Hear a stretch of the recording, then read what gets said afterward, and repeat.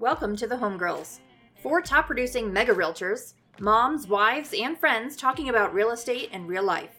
Angela, Kristen, Jessica, and Lindsay are in the top 1% of all real estate agents and would be honored to receive your real estate referrals in Colorado. Join us as we drop a new episode every Monday anywhere podcasts are aired, in real life on YouTube, and connect with us every day on Facebook, Instagram, and Twitter at HomegirlsCO. Thanks for listening. We love you. Hi, everybody. Hi. We are here today with Rebecca Hamilton, and she is in Jacksonville, Florida with eXp Realty. And we are so excited to have you as our guest today. Thank you so much for spending time with us. Yeah, I'm super stoked. I was super excited when I got asked to be on here. I was like, yes. Yay. So tell us about your real estate journey, how you got started in the business, where you're now, all that jazz. So I got started doing real estate when my son was around 5. There was a voluntary package that I could take from my job. I actually worked at a subsidiary of Johnson & Johnson, and everybody was like, you're crazy. What do you mean you're going to take that? And I had this crazy idea since before I ever had my son that I wanted to homeschool him. And or like find him a Sudbury school, but that's beside, like, that's, anyway, there are those schools too, but we won't have them here. So I was like, I want to homeschool him, for like freedom reasons. And I had this big idea of how I wanted to raise him, which I accomplished for me. But so I got into real estate right before everything went crazy in the early 2000s, and did really well. Pulled him out of school about 6 months in. I had written my first million. I was like, oh, okay, this is cake. I'm going to do this. And pulled him out, started homeschooling him. And then I kind of stayed. So once the market went down, I started selling REOs. That kind of came about. You guys know me, I'm into law of attraction. And it came about so succinctly, like it just happened for me. It kind of fell in my lap, and it was perfect timing because most people were getting out of the business. And to look at like our situation where I was the only income, it was like, how are you going to sustain that? So not to say we didn't have some lean years, we did. And then I got out of REOs because they're not for me. They're just not for me. I'm just not an REO person. Did it for a few years. And I just didn't really love it. So I got back into regular residential and was still homeschooling my son, still, raising all the money for the football teams and doing all the all-in mom stuff. I like to say I was having 6-figure years then, even though I technically wasn't. I was like having 6-figure like soul years then, because I was doing exactly what I wanted. I was providing the life that I wanted to provide. We weren't lacking anything. And then he got his dream. He picked up a football in 8th grade and said he wanted to go play D1 football. He accomplished that, got a full ride, sent him off. And when that happened, I was like, okay, I'm gonna go all in on real estate. And, within like 6 or 7 months, I had, kind of created my 6-figure business and just have gone up since then, and then launched into like coaching and doing the other stuff that I've always loved, that I was like, when can I do that again? And then now is the time. I didn't know you did coaching. What's that about? Well, the coaching side is, so I have a membership group, and I actually launched a program called Align for Realtors, but I also have a membership group that's called the Aligned Agent. And and I did this like a couple years ago, so I've been doing it for a couple years. And the whole premise is that, when we do the energetic work, it pre-paves a path that's much easier, where you can like actually be happy, because money, like we kid ourselves that in real estate we're kind of not in the rat race, because we have our own schedules, we run our own business. But the truth is we still are. We like stay in this rat race because we're always looking for what's the next thing that's going to make us happy. So the whole my whole premise for that was just like, you don't need a bunch of gurus. You don't need a bunch of anything. You can go from nothing to something. I did it. And that's what I love to teach people.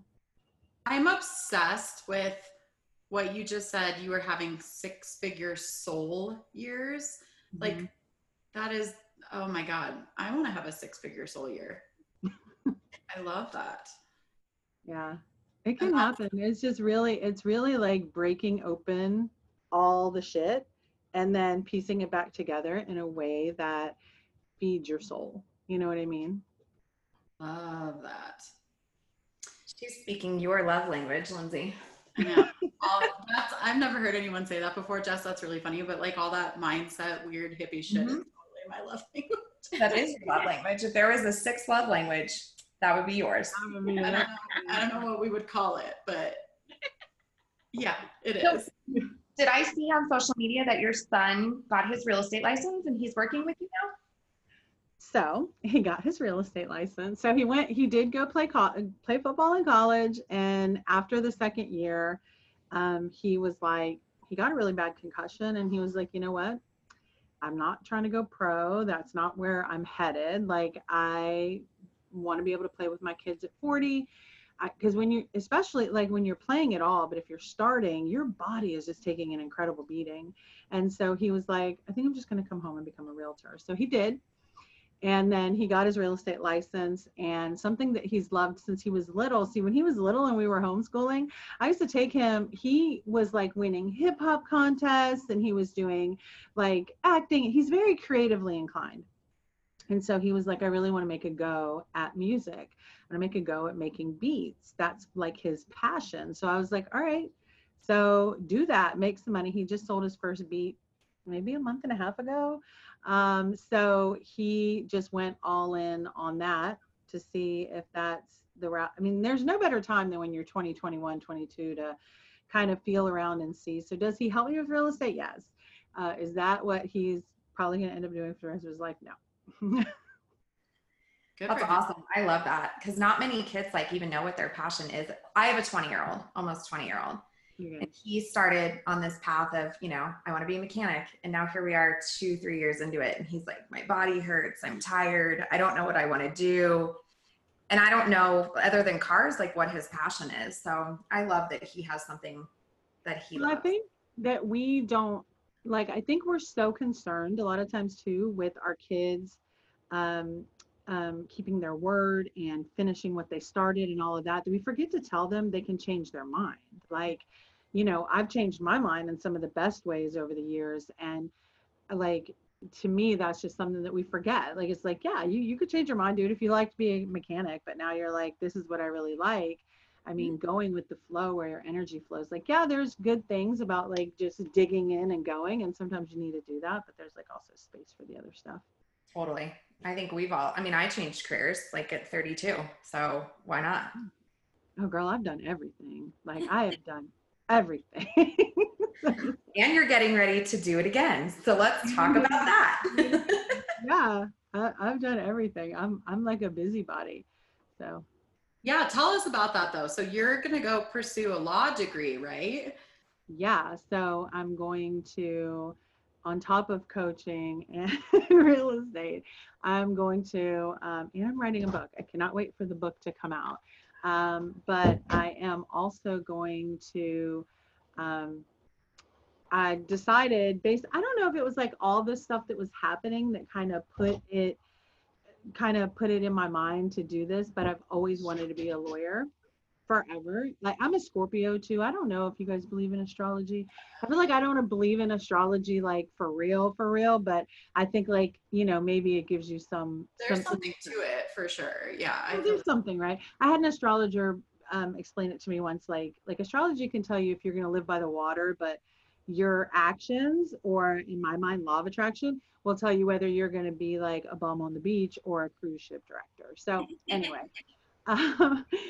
so yeah, I am going back to school to become an attorney. I think that there is so much change in the world right now, and everybody's pretty aware that my husband is in prison, and we are, you know, when like I think about our journey and how different it would have been had we had knowledge, and especially had we had money. You know, when I sent an attorney to go visit him in prison, they came back and wanted me to pay exactly $1,000 more than I made in an entire year to retain him. And I just feel like that's the community that doesn't, and what's funny is that as soon as I had money, it's like action. We got action. We can get in. We can do this. We can do that. Before that, it was like, you know, people will take your money. Lawyers will take your money. So just looking at all of sort of the race stuff that's going on, that's super important.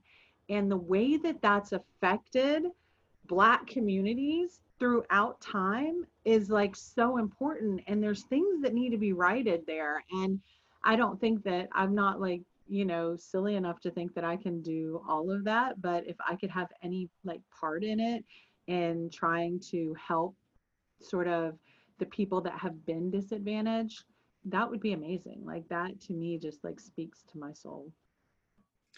So I know that your husband is incarcerated, but I know nothing about the story because I've always been afraid to ask because it's so personal. So will you dig into that as much as you're willing to do for us? So I can do a little bit. Here's what I've been told. And because I started getting pretty vocal about it. And then my investigator and the attorney said, watch yourself.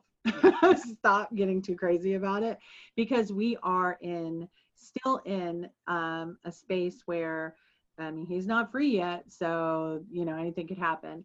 So just to give like an overview sort of what happened is when we had gone on Memorial Day weekend, actually up to his hometown to visit family and do whatever. And when we came back here, which is Jacksonville, the police showed up it was like a knock at the door on like a Sunday afternoon. And it was detectives saying that they were looking for my husband. And I was like, what? What? And it was crazy because we like walked, like they came up, they said, hey, this is what we're looking for. And I had Zay in my arms and they were like, is that your son? Because he's going to end up without a mom and a dad if you don't, the tactics. And we walked out to the cul-de-sac and I was kind of in a daze. I wasn't even talking. I was just listening. And then here he comes in the car, and just the cops come out from everywhere. I didn't even see them. It was so crazy. And so anyway, so he ended up getting arrested for murder as one of the charges they give you. They always like, and this and this and this. So he gets arrested for that. And like I said, once they came, they extradited him back up north. And I tried to get an attorney, couldn't get an attorney. We ended up with a public defender.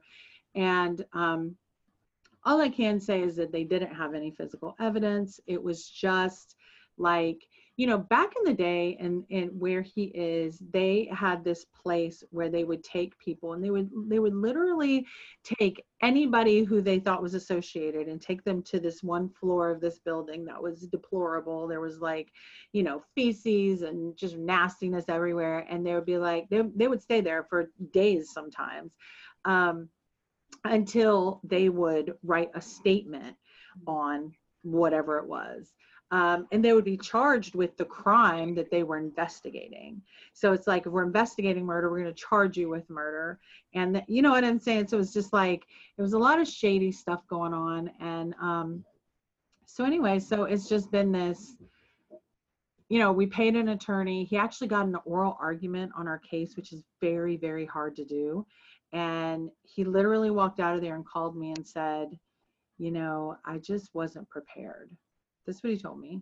And I was just heartbroken because it was like, there was so many, like just one thing, for instance, and this is a very small thing, but it's kind of big, when you're in trial and the trial judge says that you're claiming self-defense and you're not, it's a problem. You know what I'm saying? Like, it's a problem because when you claim self-defense, you're saying you did it. If you're claiming not guilty, that's a different thing. So there was just a lot of things. But anyway, so that was 20 years ago. It was just 20 years ago, this past Memorial Day. And we decided to stay together. I mean, I don't know how to throw away a person. Like, I met him when I was 17. We've had our ups and downs, our ins and outs, all that kind of stuff. But I mean, like, I know he's innocent. Like, so it's like, what do? You just go, oh, well, I mean, it's unfortunate. And I feel terrible for somebody died. That's a big deal. Like, your husband's life and your life has been destroyed because of it too. Like, and I think like, that's the part that is so lost in this is that, yeah, someone died. No one's disputing that. Right. Your life, your son's life, your husband's life has Yeah. been destroyed because of that night too. Right. Yeah. And so, you know, the state tries to fight you even for like compensation. Like if he got out and they compensated us, you know, they give you $50,000 a year per year, which isn't like enough in my mind. That's how much you live, not how much you lost. Yeah. I mean, how much you would make if you were, you know, not even how much you would make. That's not very much. But yeah, so it wasn't until we almost got a divorce. We were like this close. You know, you know, our son was going off to school, and I was just like losing hope, to be honest. I didn't know what else to do. I didn't have, you know, a bunch of money to go and pay a lawyer. I just didn't know how it was going to work out. And we had gotten in a really big argument, and I filed for divorce. I sat down there and cried the entire time and filed for divorce. Of course, in prison, they don't give you an option. You are going to sign. And he would have not like made me stay anyway. And then like it was Christmas, and we always go up at Christmas, and I was like, I just want to go. So we go up, and it was like the minute I saw him, I was like, oh, just kidding, I don't want a divorce. And within 3 days we stopped it. 3 days of it being final. How far is he from you? He's in Michigan. Oh, wow. So how often do you get to see him? Well, usually 3-ish times a year, 3 or 4. I mean, it's very, very not fun going there. It's not fun for him. It's great to see each other, but like the fact of the things that they have to do when they come back in, and I get it, you know, there's you know, people that do all sorts of stuff in there, but I mean, even for us, the frisks and stuff get a little invasive. And they make you sit out there for hours. It's just all the things that it's like, it's great to be able to see him, but at the same time, it's just like three or 4 times a year is good. Anything more than that, and I'll be wanting to go off on a guard. How often do you get to talk to him? Oh, every day. Yeah. I talk to him a couple times a day. Are you guys do a podcast together now, don't you? So we started to, but then I was told to shut it down until we resolve some things. So, because we're in the phase where it is, we're the closest we've ever been. We have more evidence than we ever have. I don't know if you ladies are aware of what a Brady violation is, but we have a couple of those, and they're a big deal because they are like when the prosecution doesn't turn over something, it's a big deal. And so we have, you know, we just have so much stuff at this point, but everybody's like, don't get ahead of yourself, don't get, you know, make sure that you don't say too much or do too much. So I'm trying to be cautious about that. What was the sentence? Was it life? Life without parole. How has your son dealt with this? Well, I think, you know, and again, I go back to law of attraction, because it's not like the airy fairy BS stuff that people think it is. It really is like very quite comprehensive for just like your life in general. And it really, it helped us in so many ways. Like I got my first set of law of attraction cassette tapes when I was 19, and it changed my life. I was like I felt like life was living me for all those years. I was a victim of, and, you know, and then it was like, no matter how many people wanted to help me, I still felt bad. Like I still couldn't find myself in it. And that's what that was able to do. So to bring that around to Zay, what has been beneficial for him is, number one, I don't see any of us as victims. So all of us, you know, are taking responsibility, and we realize, like, you know, there's bigger pictures to things. And Zay talks to him all the time. Like they talk all the time. So, I mean, I think he takes it quite well. He's been raised to use his energy, use his, you know, use his mental whatever to get his mind around stuff. And I see so many people, especially just single parents, that get into victim mode, and that just does not serve you. So what do you do to offset that? Like, how do you get that out of you? What do you do? Do you do yoga? Do you work out? Do you talk to a therapist? What do you do to If you need to, you should. Yeah, you need to talk to a therapist. I mean, I have, like, years ago, that's when I first learned the word projecting, which was like a lifesaver, and gaslighting. I was like, oh, that's what it is. Okay, great. I'm not crazy. So those were good. But for me, it is really becoming self-aware. By the time we're 30, they say we are basically just living out of our already created perception and where that's triggering in our brains. So if that's true, then we're not really creating anything new. We're just creating out of those same, paths. But if you can become present, then you can actually change what it is, which is how you go from nothing to something, which is how you become different. And that is, like, so important, and something I've been talking about, not just with me, but like with the whole race issues that are going on with, single parents, with women, with all of that. We hold on to these stories that actually don't serve us, and sometimes aren't even actually true. Some of them are true, and I'm not saying, like, but we have the ability to retell stories that are going to serve us, and most of us aren't willing to, for lots of different reasons. And I think the main one is we just don't even know that they're going on. So to answer your question, I have a thing called the energetic hustle, which is like what I do every morning, in terms of finding the energetic space that I want to be in. Because when you realize, like, law of attraction, and I know this is not exactly what you guys have me on here to talk about, but law of attraction is not about manifesting things. It is about creating opportunities and being able to see them when they're there. And that is what, like, whatever vibrational wavelength you're on, that's like real estate. People go, oh, there's so many people, the market is saturated. Well, yeah, but there's always people who are eating. So, like, where do you want to be? Where is your energy? Because if you're telling yourself that story, that's where you're going to stay. So I think it really is like a lot of self-reflection that is necessary, getting present, being in what I like to call observer mode. I think Eckhart Tolle calls it observer mode, where you're seeing, it's like I'm the me that's talking, but then there's this other me that's watching me. And that me can actually call me on my bullshit. And that me needs to call me on my bullshit and what's actually holding me back. So in real estate, we deal with a lot of, like, we've had this, Lindsay and I specifically have had this conversation a lot lately, where it just feels like it's the same thing every day, right? Mm-hmm. Yes, you think your house is amazing. Yes, it's 3 bedrooms, 2 baths with a sewer system, electrical. It's no different, right? Yeah. And so sometimes sitting here listening to it all day long, like, I'm in a place lately where I'm like, I don't give a shit. I do this all day long. How do you, because I would feel like it would be hard for me to listen to that even more so all day long. Or is it just kind of like a normalization for you? Like, this is real life. This is where I'm at. This is the world that we live in. And I have to separate these two spaces out because I still have to live my life, and I can't be always caught up in this. And that comes out of the victim mode, right? Like, when you're moving away from victim mode. But yeah. How do you deal with that? Because I have a hard time dealing with it, and I don't have any of this going on.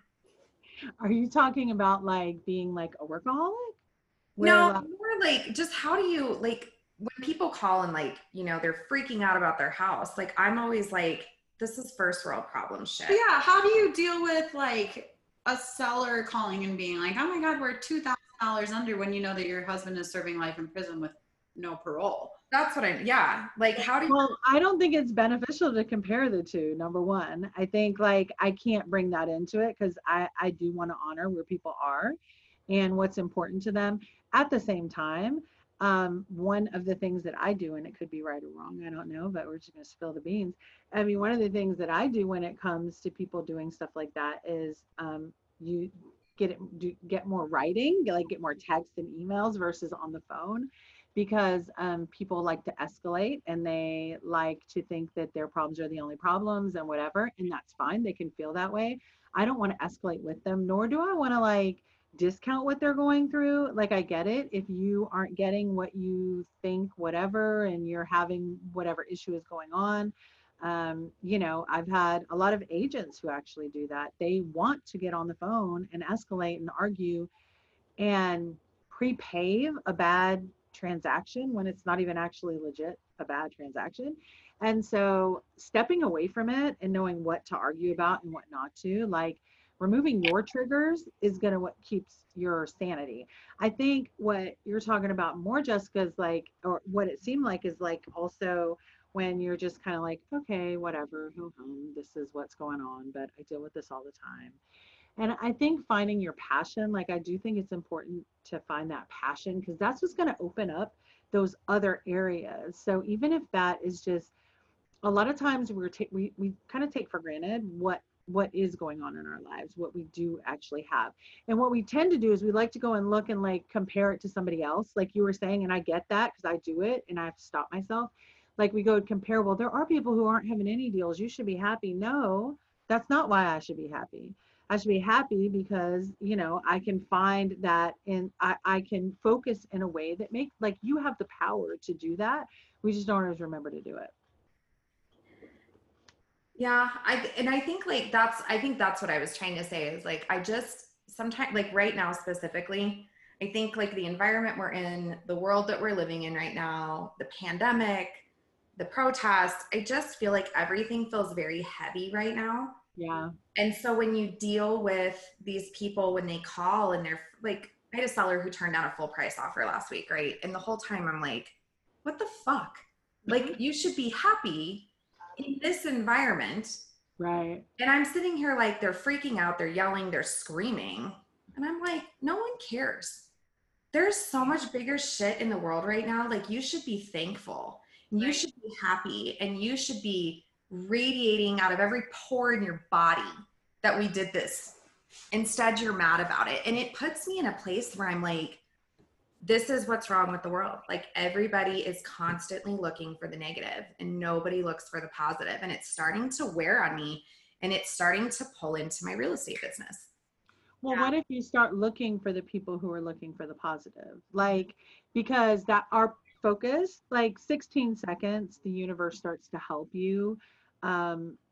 You begin to see things that are like it. 68 seconds, you're creating things. So now it's super easy. It's like the white truck game, right? You say, I'm going to look for a white truck. And then all of a sudden you see them every freaking where. It's the same thing with what you're talking about. It's like our focus, like if you look back at what you're talking about, day in and day out, you will have a really good idea of what your life is about. Because normally what we're talking about is what keeps showing up, even if we don't want it. Like, as we do that, we love to do that. I like to do it sometimes. I talk about what I don't want. And that's like, I keep getting all these messages about like some of the things I've been posting about like white privilege and Black Lives Matter and things that I'm not willing to be quiet about. And I keep getting these messages like, Rebecca, you know, you're being so negative. No, like the truth is not negative. The truth ain't negative. I mean, you know, we're allowed to have like a feeling about shit. Truth is the light, actually. Right. So how old were you and your husband and your son when he went in? So Zay was 1 and he had just had his birthday because his birthday's in May. And I was 26 and my husband's 24. So have you always had this positive mindset stuff going on, or did that happen after he went in? I'm just curious to know when that like awakening happened in you. No, well, I think that, like I said, when I heard that first set of cassette tapes, so by then I had already I was a bad child. Okay. I had already I always had the idea that I could do what I needed to do. Like I always felt resourceful in life. You know, when I was 16, my mom sent me to my dad's in Ohio because that's where we're from. And she came, you know, we came down here when they divorced, but she sent me up there. She thought, you know, I'm sick of her, send her up there. And, you know, I ended up taking $40 and going to the bus station. A friend told me they were going to buy me a ticket and they didn't. And so I went and told the lady I was a runaway, and then the freaking cops showed up. Anyway, they're very nice cops. They bought my story, bought me McDonald's, and got me a free ticket home. And that, like at 16, made me go like, okay, well, I could kind of do whatever. Like, I know I could do anything. When I came back home, I was still getting in trouble. Like, my mom sent me to rehab and I wasn't even on any drugs. That's why I ended up dropping out of school. And then, so by the time I got these cassette tapes at 19, we were just What like, tapes were they? oh By the my way? God. They're Abraham Hicks, Law of Attraction. They were their very first cassette tapes. I have just listened to like thousands and thousands of hours. I've been in their hot seat, you know, all the things. And it just resonated with me. It made sense. It's like fair, you know, it's like the law thing. Law of attraction, you know, the reason I'm attracted to law is because it's like fairness being doled out. And right now I don't know that it's fair, but that's the concept. And so with law of attraction, and I hate that it has a bad name because when The Secret came out, it kind of gave it a little bit of a bad name. But that to me was like, it was eye-opening. Then when my husband went to prison, I was like, we started just like crazy reading. I would stand at the Xerox at my job and copy books because I didn't have the money to send him actual books. I would just copy the books and send him the copied, you know, pages. And we were just like voraciously reading everything we could. And it was a process because you don't go from like, if you look on an energetic scale, for instance, if you're most of the time in like a negative state, you're not going to come like up here in this positive state overnight.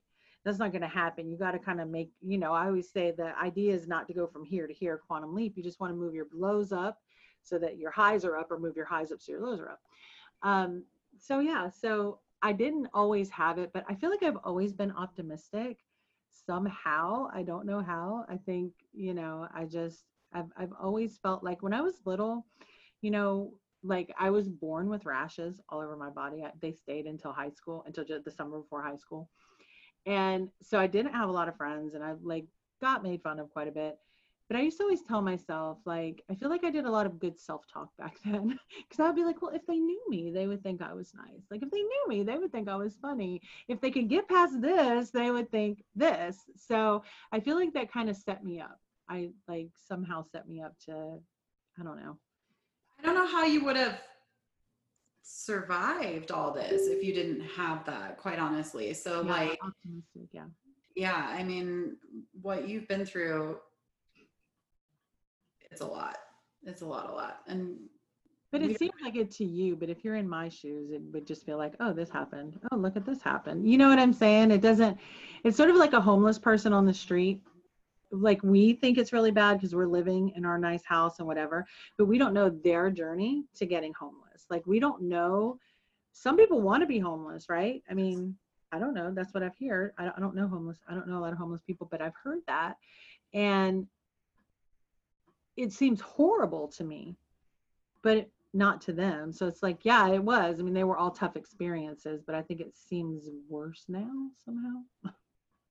Would he have survived all this time in there without you on the outside, do you think?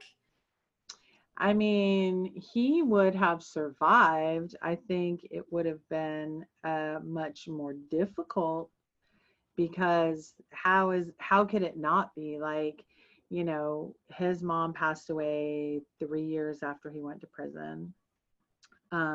He really doesn't have a lot of people that are there for him. So, you know, do I think he could have survived? Yeah. Do I think that we are playing out as soul contract, as weird as that sounds? Yes.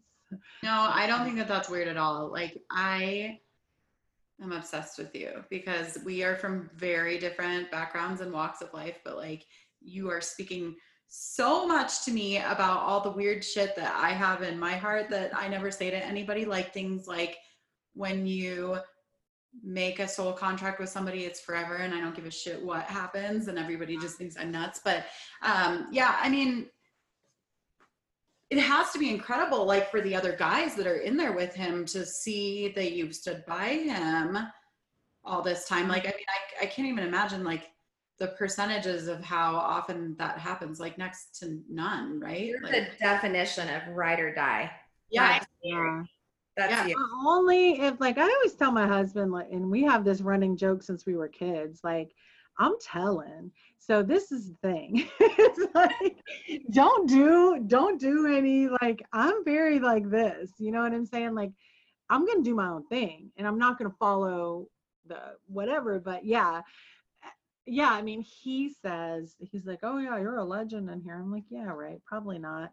But I do think that people see it and respect it. I mean, people, I'm sure they would like that, especially to have, and people ask me all the time, like, do you guys like, I just had somebody ask me the other day, she's like, okay, you've stayed with him, but what about, like, are you allowed to have sex on the side?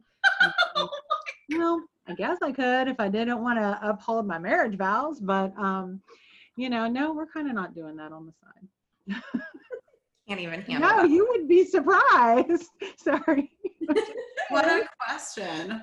Well, People ask you some weird crap. Like, people really will. so I want to ask you this just because I think it's super timely with everything going on.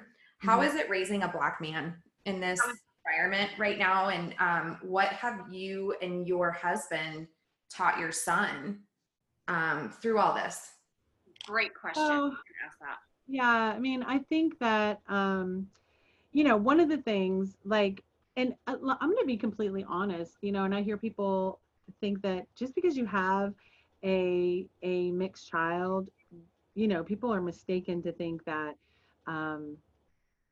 there's nobody that's out there that's racist, that still has those tendencies running through them, that are even in those circles. I said that to say because, like, when it took me a minute to understand white privilege for myself. And that's just honest. Like, I didn't get it off top. Did I know that Black people, like, I have seen so much. Like, I have seen, when we were young, walking out of clubs and my friends for no reason get, beaten with batons. Like, but I'm in the South, so I'm in a really interesting place for that. So, I always knew that, but then I would legitimately be like I used to be, and I would have used to have been an all lives matter person, because I would have said, wait a second, my fucking journey was hard. Like, I'm a woman. I had to give up my white card. Like, in 10th grade, when I wanted to have, my best friend was Black, there were white people who wouldn't even talk to me. There were, once you date a Black man, it's like, it's not happening anymore. Like, you're ride or die. You're either doing that or you're not. And so, like, it took me a minute to figure out that,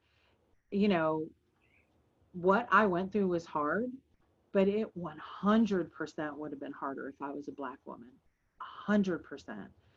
And I mean, I didn't just come to that realization. I've known this for many years, but it wasn't right away. Like, that's just honest, because it's this inbred thing that we don't even know it's there. Like, some of the nuances are so nuanced. Like, we don't even realize they're there. So, like I told my mom, we were talking, and I'm like, you didn't have a conversation with my brother about where to put his wallet if he was pulled over, or where to have his hands on the steering wheel. And I did have that conversation with Zay.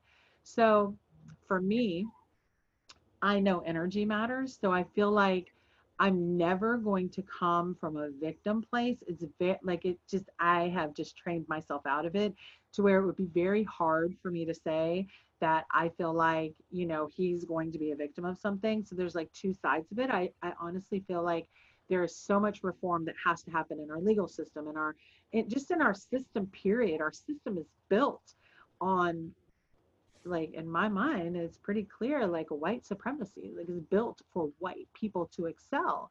And so if that's the case, do I think that there are outliers in Black communities that excel? Yeah, I know that there are, but that's not the majority. The systems aren't built for that. So in my mind, raising him, it was about, let me make sure that he is energetically in the right place. He's been raised on this stuff that I talk about. He's been raised to look for the positive in things, to recognize what you need to recognize, and then find what it is that you want, and then line up with that. So,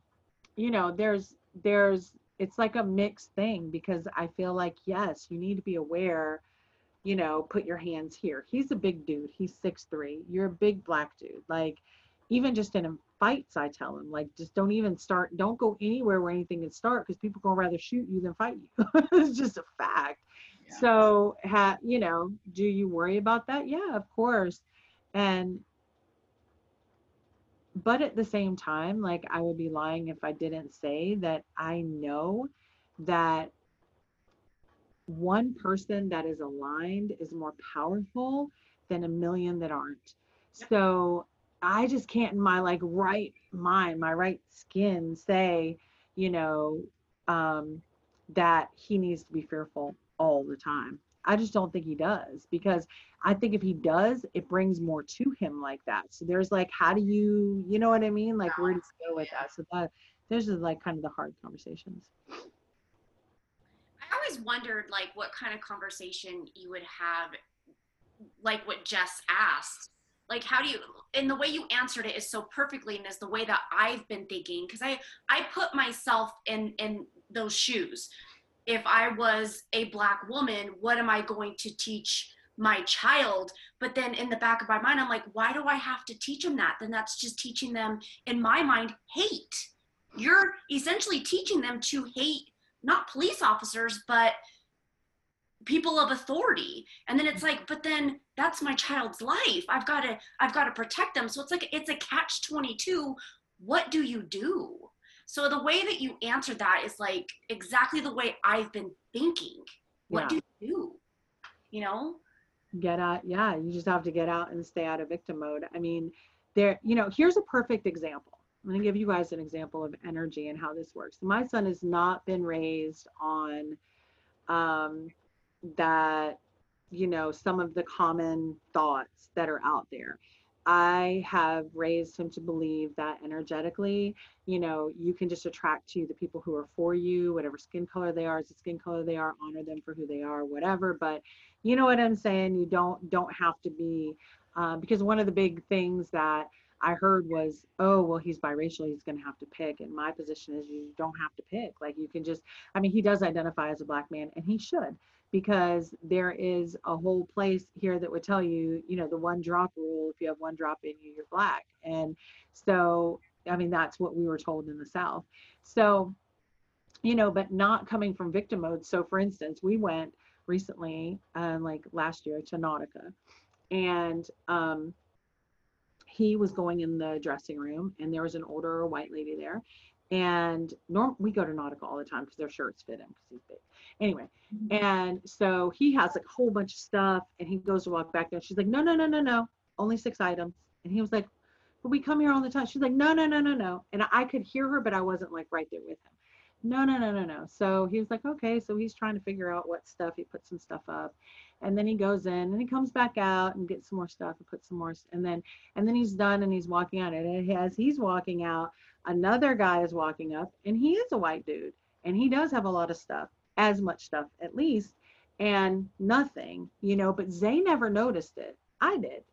I noticed it. You know what I'm saying? And so it's like, your focus is a big deal, because there was a chance for him to notice it. And I'm not saying that not noticing it makes it go away. It was still wrong for her to do that. And you know, it is what it is, but stuff like that, it's like, I do think that there's just this fine line, man, because people get real stressed about race, and people, you say the wrong thing and like all of a sudden it's this big deal. But to me, energy matters. Like, it matters in it. And we all could use an energy overhaul, not just Black people, not just white people, not just, you know, Latino people, whatever, you know, it's everybody could do that. If everybody did that and just found their own personal connection in their own happy place, our world would be so completely different. It's hard because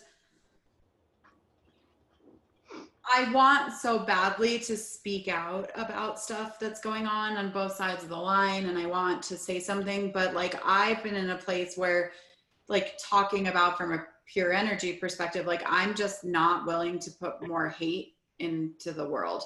And I just feel like, regardless of whatever line I speak on, it hurts somebody else, and it just creates more division. And so I've been, you know, like there were some posts going around in some of the big real estate Facebook groups where people were really attacking and saying like, you know, you have a voice and you have a platform and why aren't you saying anything? And you're a giant pussy if you aren't talking about what's going on. And it's like, I haven't really been able to find a way to articulate.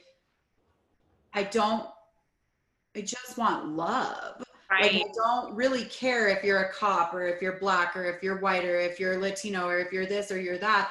What I want for the world is love. And so it just feels really like anti-me to go out there and talk about anything that would perpetuate more hate. And maybe that does make me a giant pussy, but it's really difficult, I feel like, to talk about it right now because I just feel like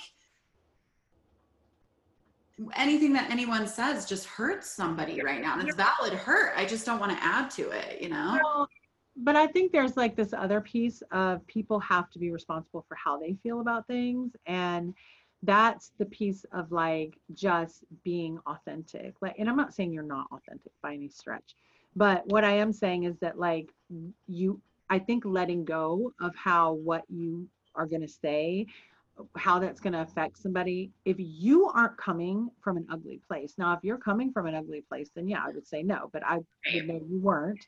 If you're just sincerely putting your feelings out there, I think that how people take it is their business. And I'm always open for a conversation, but I'm just not like, my thing is, I just don't want willful ignorance around me. Like, to me, Right. that's something that I'm not willing to, like, I'm not going to, deal with that. But, and also like personal attacks. I find it so bizarre. People have to like take it personal if you don't agree with them. Like, I just posted, somebody had posted something about this is racist. And I tried to enlighten him on his post. Like, racism is not just saying a slur. This is actually against white people, but even against, like, it's not just saying a slur, it's having the power to change somebody's life because you don't like their race. You think that you're superior to them. Racism is more like, to me, it's more of a verb than a noun. And he was, all upset. He ended up taking the post down, but then he messaged me. He was like, I'm just sick of people disagreeing and I'm not going to go back and forth with you. I'm like, dude, why'd you message me? Like, you know what I mean? Like it's good, but I don't know. I understand what you're saying. And I think a lot of people kind of feel like that. And I would just dive into it. Like, me personally. Well, I think it's exactly what you just said is like, I can't stand up there and say I'm pro-love. I'm pro-Black people. What happened was wrong. Racism is real. It's pervasive all over the place. Everybody needs to learn and become more aware, but also say, I do believe that there are good police officers who are good men and good women who love their families and just want to get home at the end of the day, because I feel like people are so committed to it being, pick a side, pun intended, Black or white, right? So it's like, I just want to say I'm pro-love. Like, Yep. I'm pro human beings. I'm pro everybody having equality, but it just feels like you can't say that because people are so committed to being angry right now and being bullied. I agree. I'm so happy that you're bringing that up, Lindsay, because that's exactly how I feel too the last couple of weeks. It's like I have gone and I have typed out a whole thing and then deleted it, because you're damned if you do and you're damned if you don't, because if you post something, the one side's going to be up your ass and mean to you, as well as the other side as well too. It's like you can't be in the middle. It's like you have to pick. And it's kind of sad. Well, I think when it comes to like morals and stuff, like, I feel like you don't have to put it on Facebook, but I think you do have to pick. Like, I think you do have to know what you're about. I think you do have to say, like, this is what I'm about. And just because I think, for instance, that, the guy that got shot at Wendy's shouldn't have taken his life taken away, that doesn't mean that I'm saying cops are bad. It means that I believe that life should have, but of course people are going to come on there and feel how they feel. But if I'm making a post that's like denouncing racism, then I really don't give a shit who doesn't like it. Like, if you don't like it, hurry up and get off my page. I had one lady who just went batshit crazy. Like, I've literally lost like 300 or 400 friends, but I don't even care. Like, I am like, listen, if you're just here so that because when I'm quiet, you like me, then you should go, because I'm definitely not going to be quiet about things that I care about. And to me, it's like, this is something that's so important that it has white support. Like, we need to speak up, because it's not that you're complicit or you're racist or you're wrong if you don't, but I just feel like I want to have my name in that hat when history happens, like, and it's happening now. I want to be able to say that, you know what? Yeah, I stood up for what I believed in. I said what I felt, and the people who loved me, they get it. Like, they know. I have people in my family who might read my posts and go, what the holy hell is she talking about now? But they love me. Like, they know that I'm coming from love. So I think as long as you, like you're saying, I just want to say just love. I think if that's your position when you're speaking your message, that is just going to bring that anyway. It's just a shame that it's so divisive in general, the world that we've been living in. And I felt that for a long time. And it's absolutely not to minimize the race issue, because this is so important right now. But I felt this way for a long time in everything. It's the same way that, like, I feel like if we were talking about abortions, I couldn't stand up and say, like, I'm pro-life, but I also support that maybe a woman has a situation in which she needs one. Like, it feels like the whole world has very clearly pitted into two sides, and they want you to pick one. And if you aren't willing to pick one, and you just want to say, I believe in life and love, and I want everybody to have life and love, that you're a bad guy. And it's hard. And I think it's funny to hear you say that, just because, like, we're sitting here having a conversation, 4 women, 4 different schools of thought, 4 different backgrounds, right? We're sitting here having a conversation about all this, and we are not as divided as social media would make you think. And so I think it comes back to, like, Lindsay and I talked about this candidly. I haven't said anything because I don't know what to say, and I don't know how to articulate it out. And for me, it's go out in the world and be the change you want to see, right? Like, a Facebook post isn't going to change someone's mind. A Facebook post isn't going to do anything, because everybody on social media as a keyboard warrior has already made their decision, and they're going to fight with you, and they're going to unfriend you, and they're going to do whatever they're going to do. But I can go out in the world and I can be the change I want to see. And when you talk to your neighbors and you sit on your front porch, shit isn't as bad as we think it is. I mean, it's bad, but I mean, you can put your hand across the aisle and you can talk to your neighbors. And I don't know, maybe it's a unicorn and sunshine way of looking at it right now, but I have to believe that shit's not as bad as we think it is, and that we're not as divided as we think we are. Well, I don't think we're divided along race lines, to be honest, as much as we were. I think it's more good. Like, I think I might have even posted this. It's more like good against evil, but not against. It's just like, you know, people who are coming from hate and people who are coming from love. Exactly. That's what I'm trying to say. Like, I don't care what uniform you're wearing. If you're evil, you're evil. I don't care what skin color you are. If you're good, you're good. Like, that's what I'm trying to say is I'm against evil and for light. Like, but it's it's hard Me to say. too. Yeah. So, okay, so I want to go back to the motherly thing and raising our children. I mean, obviously, Rebecca, you have a 20-year-old. He's out. He's on his own now. Jessica, Lindsay, and I, we have young kids still, you know. So it has brought the question to me in my mind, and I've never said this. This has just been in my head, and I've been feeling this. I grew up, I'm half Hispanic. I grew up in a Hispanic family. That's all we did. I hung out with all my Hispanic cousins. I hung out with all of them. That was my lifestyle. That's how I grew up. I didn't know what racism was. I was never taught it. I was never spoken about it. My mom never, not once, spoke to me about racism at all. Zero. Now here we are, 2020. Racism is a huge deal. Do we talk to our kids about that? Mm-hmm. And how? Because I don't know how to tell my kid. I don't know. My kid goes to a very diverse school. They've got Indian, they've got Mexican, they've got foreign exchange students.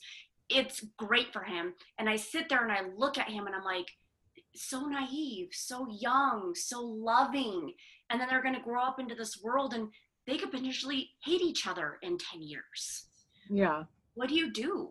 What are you saying to your kids? Well, for me, yeah, I think it's a little bit different because I raised Zay, I homeschooled him because, and it's funny, people be like, oh, I really thought he was going to be weird. I'm like, well, no, if I homeschooled him because he was weird, he'd be weird. But I homeschooled him because I wanted him to be a free thinker.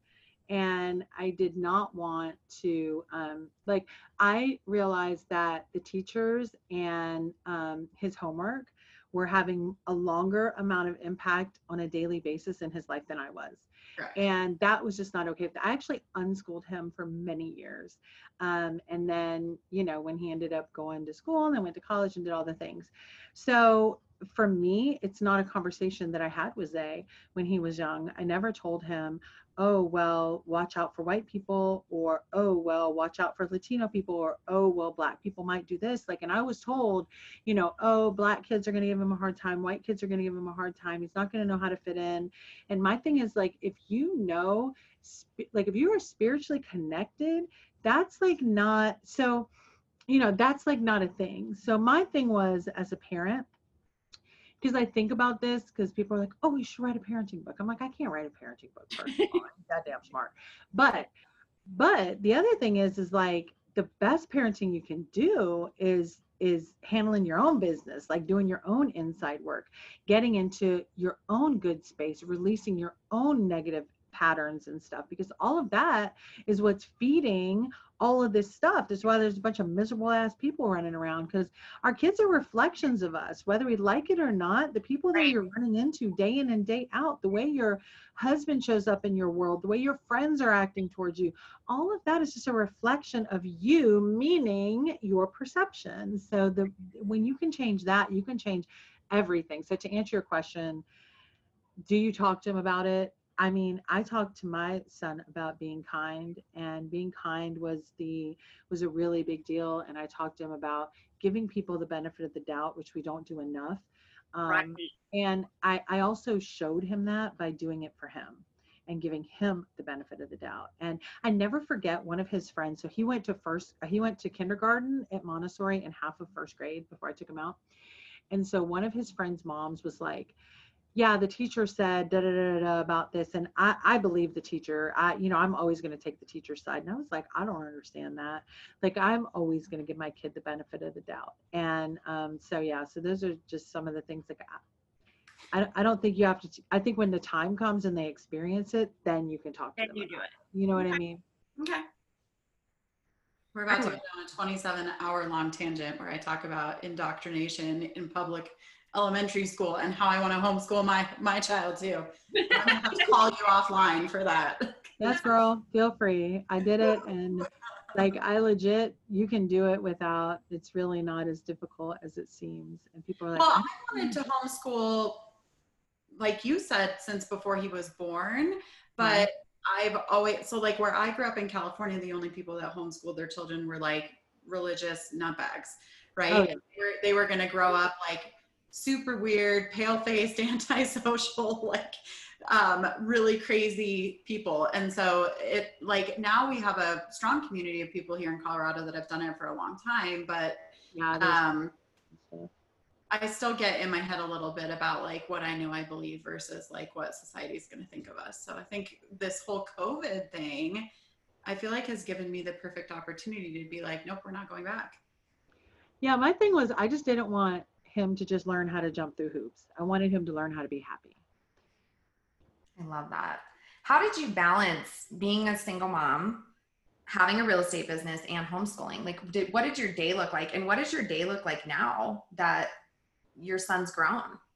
So balancing it wasn't difficult for me. I mean, we did a lot of child-led learning stuff. I mean, he would come back in the day, we did Tuesday morning meetings, and he would come with his little action figure guys and play. And he went everywhere with me. He was like my little mini me. So he would get lessons when we were in the grocery store, or when we were whatever. Like there was never a set schedule. We were traveling all around. He was doing commercials and short films and full length productions down at the beach, at the playhouse down there. He was doing all sorts of stuff. So it was like, back then I was doing like between say maybe 2 and 5 million, and with a horrible cut, so I wasn't making any money.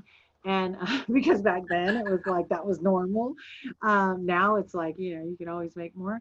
But yeah, he just came with me with my business. All my business is really organic. I didn't do a bunch of marketing, and I had my broker say, you could be doing so much more. You tested here and you did this and you did that. And I'm like, I am doing so much more. Like I'm contributing an amazing human being, and we're not going to lose sight of that. So that was like the big thing. And then once he went to like middle school, he did online schooling because the coaches and scouts, he wanted them to see his grades. So then it was like, okay, we'll do that. So that was kind of what I did. I actually went to school full time for a little while there too. So now I could pick it back up. It just there wasn't enough time to do everything back then. So it was like, okay, I did a couple semesters and then I was like, okay, I give uncle. But now it's kind of the same thing. I do half of my week, I'm generally coaching, doing my membership, doing that stuff.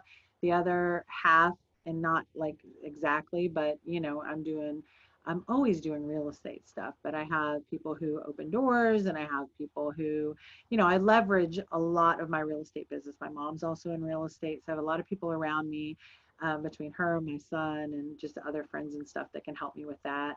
And so yeah, and now I just get referrals basically. Like I'm not out pounding the ground or anything. Between that and coaching, it all kind of levels itself out. And you don't have a team. You're an individual agent for the most part. Yep, I don't have a team. I have a transaction coordinator, and then I have peeps. So that's What does your real estate business look like today? Like what's average transactions for you in a year right now? Probably about 30, maybe about 24, between 25 and 30, somewhere in there. It just depends. It depends on, especially with COVID. I mean, it kind of depends on, even though my business got to be a lot, I was actually doing a lot of sight unseen properties. But it depends. I mean, we have a lot of new construction going on down here, which is really helpful because those are great deals to do, as you guys may know there. Do you guys have a lot of new construction going on there? Yes, a lot. Oh, it's unending. And I love those because it's even easier.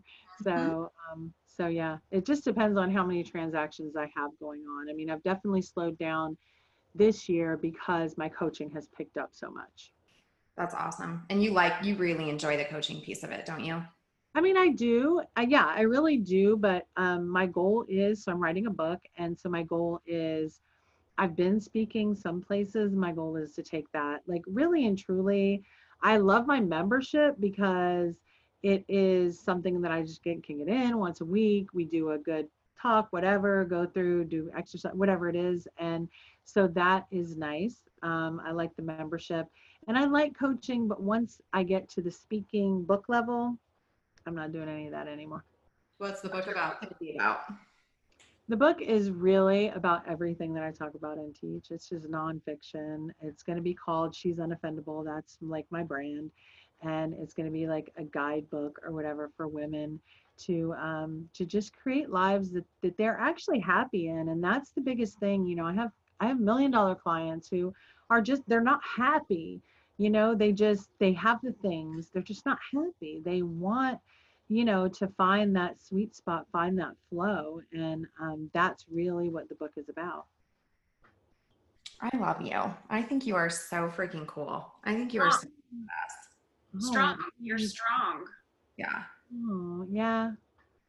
Yeah. I think we all are when we need to be. Like, honestly, I think we all are. We all have that potential. It just depends on when you got to pull it out and use it. You're just very, like, I'm even trying to come up with the right word for it. Like, I might have to circle back around to me. You're like committed is the word. Yeah. I guess I think I want to use like, you're in. Like, I feel like you're playing full fucking out, all in. Like, you are you know, a lot of people, myself included, talk about manifesting and the power of positive this and the power of positive that. And you're like doing it, you know, and like you are doing it over a very long period of time, even when very negative and bad stuff has happened in your life and you have had every excuse to curl up in a ball and not live it anymore. Like you're living it. Cause like I was living it and then some stuff happened and now I'm trying to live it again. You know, like you're living it, like you're committed. You're in. I love it. I think it becomes like this, it's your framework. And there's like that whole toxic positivity that's out there that is like, you have to be positive all the time. And if you're not, you're spreading negativity, and you have to look at the bright side. And, you know, at least you have food, because there's children that are hungry. And it's like, that's not helping anybody. That's not helping you. There's a process from any subject that you're on, from where you are to like feeling better and giving ourselves space to be there. Like I'm full in, but I'm full in at like, I'm going to feel how the fuck I need to feel to get to where I want to go. And I'm going to say what I need to say, and I'm going to do what I got to do. And that's going to be what it is. I'm just so committed to not feeling shitty anymore. And I refuse to let anybody try to make me feel that way. Like it's going to get shut down, because that's our only power is how we feel. Like all of it is in here. That's really the only thing we have. It's all we take with us. I'm going to go start today and have a 6-figure soul year. Like I'm obsessed. Yay, do it. Mark that shit right now. Hell yeah. I think I realized how much I needed to hear this until just now, because I feel like I've been in a really like negative, shitty place. Yeah. And it's been a choice. Cycle. Mm-hmm. Yeah. And it's easy to keep going because the law of attraction helps you. Like it helps you keep going. Like if it wasn't so fair and static, like something I could depend on, I probably wouldn't like it as much. Like that's honestly one of, well, I don't know if I should even talk about religion. Is that off subject? Is that off topic? It's one of the reasons that I like started to veer away from church when I was younger. It was because it was like I wasn't sure how many times I could sin before I was going to hell. It was like, well shit, what do I do? You know? And like law of attraction, I know, okay, this is it. And law of attraction is God to me. Like it's all together. It's nothing that, but yeah, that cycle you're talking about is like, there's like these like 4 points that you can figure out where you want to jump off. And sometimes you can do it through action. Sometimes you can do it through focus. Sometimes you can do it through talk. You know, there's different places you can jump off, but that circle is real. So for somebody who hasn't had an experience yet with all this stuff, but is listening to you talk and maybe in a dark place themselves and thinking like, I could use what she has, where would be a place that you would recommend that somebody goes to start opening themselves up to this stuff?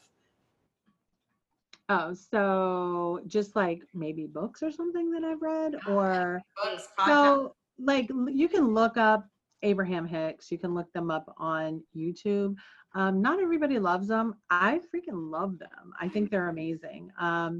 You know, that would be like the number, that's like legit what I teach all day, every day, is just the deeper meaning of, you know, you come in with the, oh, I want the Lambo. But then when you figure out that's not really what it's about, then you get down to like the real work. So, and I would say, go to my website, go check it out, go, you know, go, not just work with me. I mean, I give away more content than I charge for.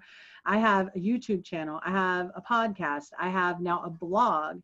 I am constantly like, especially now since my life is, you know, kind of calmed down a little bit, but I have my How I Created a 6-Figure Income on my YouTube channel. Like it's free. Go look at it. There's, you know, plenty of stuff. I just did a podcast and all of those on white privilege, Black Lives Matter, and energetic alignment. So you can go and find that and see what I think about all of it. Cause I don't know if my opinion, you know, I know like, I think that there like so much personal responsibility has to happen, but it's not all or one thing. It's like, it's not one or the other. It's like, we need the reform. We need energetic change. Right. Lindsay and I both just hired coaches, and I'm sitting here going, maybe I need 2 coaches, and my other one needs to be Rebecca Hamilton. We can be my attitude coach. Attitude. That's your soul. That's your soul coach. You're gonna be my soul coach. That's I like just hired a soul coach. I'm definitely more of an energetic. I mean, I know the business side and, you know, and I do that. And here's the thing is when you line up the energy, everything else makes sense. Like when I decided to kick up my business, I did everything that I'm telling you about energetically. And then I made a video. It was my very first Facebook video. I made the video off inspiration. Inspired action is my favorite. It creates, and I have story after story. This is just the first one. I put it into a group for free. I used no money. I didn't edit the video. Like it was the third try. I didn't say fuck at the end. I was like, we're going with this one. And I put it into a group and it got 40,000 views. And I generated like $5 million of business that year off of it. I'm still closing and still getting referrals and stuff off of it. So that is inspired action. That's what I teach. I teach the like how to line up and go and get what you want versus like push. It's like line up the energy so that it kind of all, you're there for the opportunity. We had a friend on, well, she wasn't my friend until we had her on, but we had an amazing woman named Simone Wilder on. And she said, she called it her living on her ultra high light beam shit. And I was like, I am stealing that. And I've been saying it since. So you're on that like ultra high light beam shit. I need to put Simone on a call together and Rebecca on a call together. And we'll here on mute and we'll just suck in all of your good vibes. Right? Yes.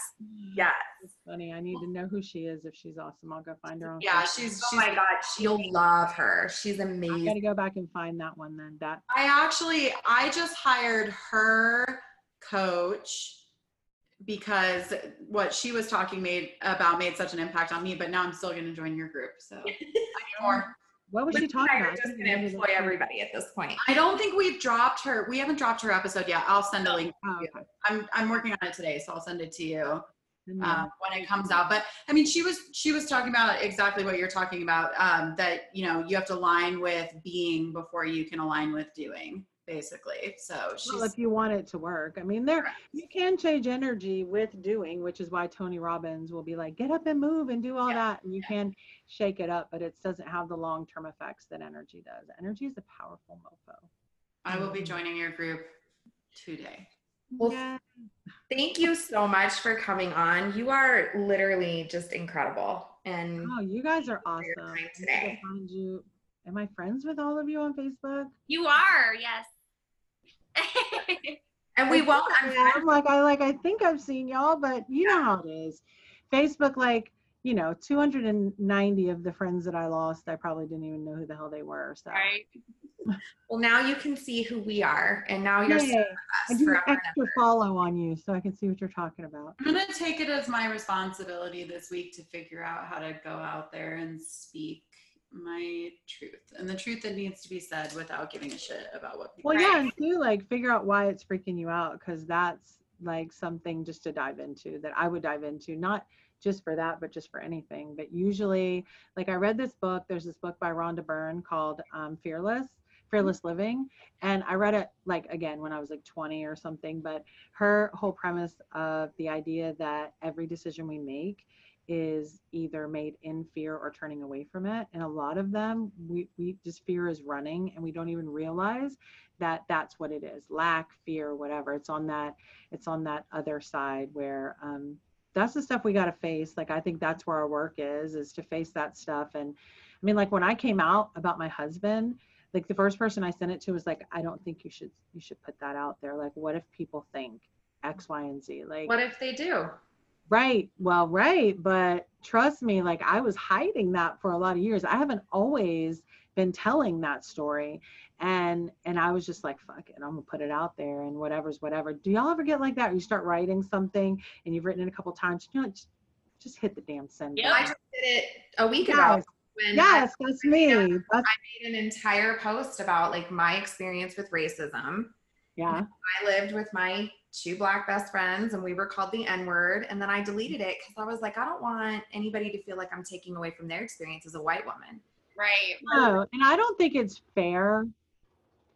And I've heard people say that there are people saying, you haven't experienced it, so you don't need to be in this conversation. No, the fuck, I do need to be in this conversation. Well, and I think that was more my point. Like, we can sit here and say, like, it doesn't exist. Like, I experienced it as a white child. Yeah. No, you do.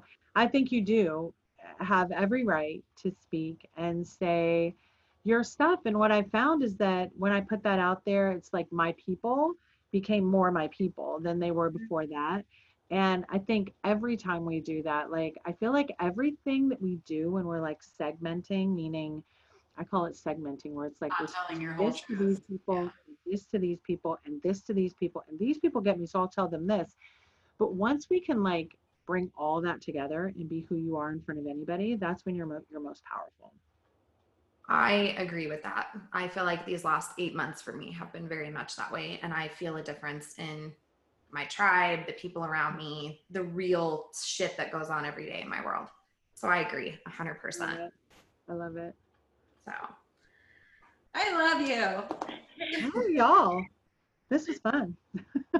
See, it's funny to me what we're attracting to, like, as a group. And I don't know if that's like the one of us that's like messaging specific people, or like I had no idea. I mean, I know vaguely that you're into this stuff, but like, I had no idea on what level. So it's funny to me that like I went out and messaged you and clearly needed to hear this today. Yeah. Like, that's co-creating, baby. That's good. We're even attracting in our podcast, like, the people that we need to be hearing from at the right times. Yeah. At the right time. And I'm like, my God, could you be any more timely right now, my friend? The answer is no. Well, thank you for coming on today. No, thank you so much. I had so much fun even getting to know y'all a little bit more. And I love how transparent you guys are and just asking real questions. And I think all of us need to do that more and need to be okay with doing it more. I love it. Well, thank you for being so transparent and open with us. It's awesome. Yeah. All right, y'all. Bye. Hey. We hope you loved our show today. If you enjoyed it, do the homegirls a favor and leave us a review on iTunes or wherever you listen. Share this episode with all of your homegirls and friends, and find us on Facebook, Instagram, and Twitter @HomegirlsCO.